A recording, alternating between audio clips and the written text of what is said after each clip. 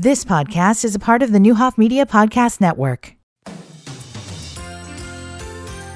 Good afternoon, everyone. I'm Steve Brandy on WDAN News. This newscast brought to you by Right Seating and Air. Call Frank at 217-442-4027. He always answers the phone. Well, the 7 Point of Illinois Cannabis Dispensary remains under construction at 380 Eastgate Drive on the west side of Lynch Road. CEO Brad Zerman says the hope is to have the state inspection taken care of by early April and then have the doors opened by around April 15th, just in time for the April 20th 420 cannabis holiday. Zerman says the idea to make music a big part of the 7 Point atmosphere in Danville continues to grow. Along the main wall, he's planning for different genres of music on vinyl in between different product displays. We're going to sell new and re-release vinyl. 2023 was the biggest year ever for vinyl. We're going to have fun promoting cannabis and music at the same time.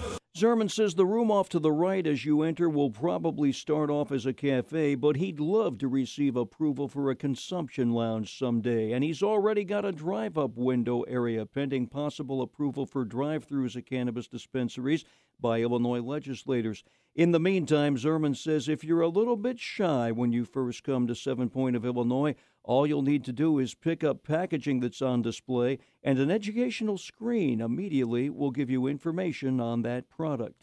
You're going to be able to pick up the empty packaging in a store and learn about it like on our monitors. So if you're just turning 21 or if you are new to cannabis, you don't have to feel uncomfortable talking to a dispensary agent about that, and you could just research on your own very easily. And Zerman says for anyone interested in working for Danville's future 7 Point of Illinois, all you have to do is send a resume, email it to info@7point.org. As we talked about this morning, Newhoff Family Limited Partnership, the parent company of Newhoff Media Decatur LLC and Newhoff Media Danville LLC, has announced it has entered into an agreement to sell the assets of WSOY AM, WSOY FM, WCZQ FM, WDZ AM, WDZQ FM, and NowDecatur.com in Decatur, and WDAN AM, WDNL FM, WRHK FM, and Vermilion County First in Danville, to Champaign Multimedia Group. Now, this transaction is part of an overall strategic decision on behalf of the Newhoff family to depart the broadcast industry after nearly 70 years, according to Julian Hickman and Makina Newhoff, trustees of the Newhoff family. More on our website, VermilionCountyFirst.com.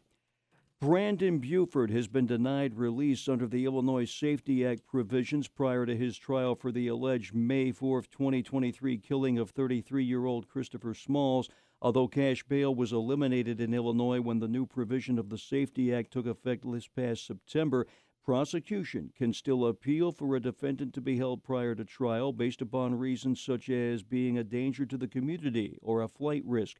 On Wednesday, in Vermilion County Court, Judge Robert E. McIntyre granted Buford's request to have his in-custody status reconsidered, and he heard arguments from Vermilion County State's Attorney Jacqueline Lacey and Vermilion County Public Defender Michael Mara.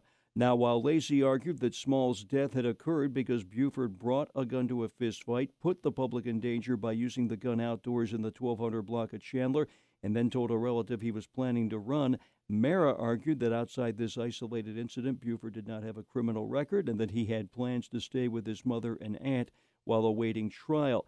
Judge McIntyre sided with State's Attorney Lacey to have Buford remain in custody, but also reminded Buford he would have 14 days to appeal the decision to Illinois' 5th District Appellate Court. Buford's next court date scheduled for February 20th at 9 a.m. Well, a study says Illinois has the best dental health than any other state in the country. In order to determine where people have the healthiest teeth and gums in the U.S., Wallet Hub compared the 50 states and the District of Columbia across 25 key indicators of dental wellness. Helping Illinois' ranking was the fact that the state had the lowest percentage of adults in the country who have experienced oral pain in the past year. More news on our website, VermilionCountyFirst.com. From the VermilionCountyFirst.com news studios. I'm Steve Brandy.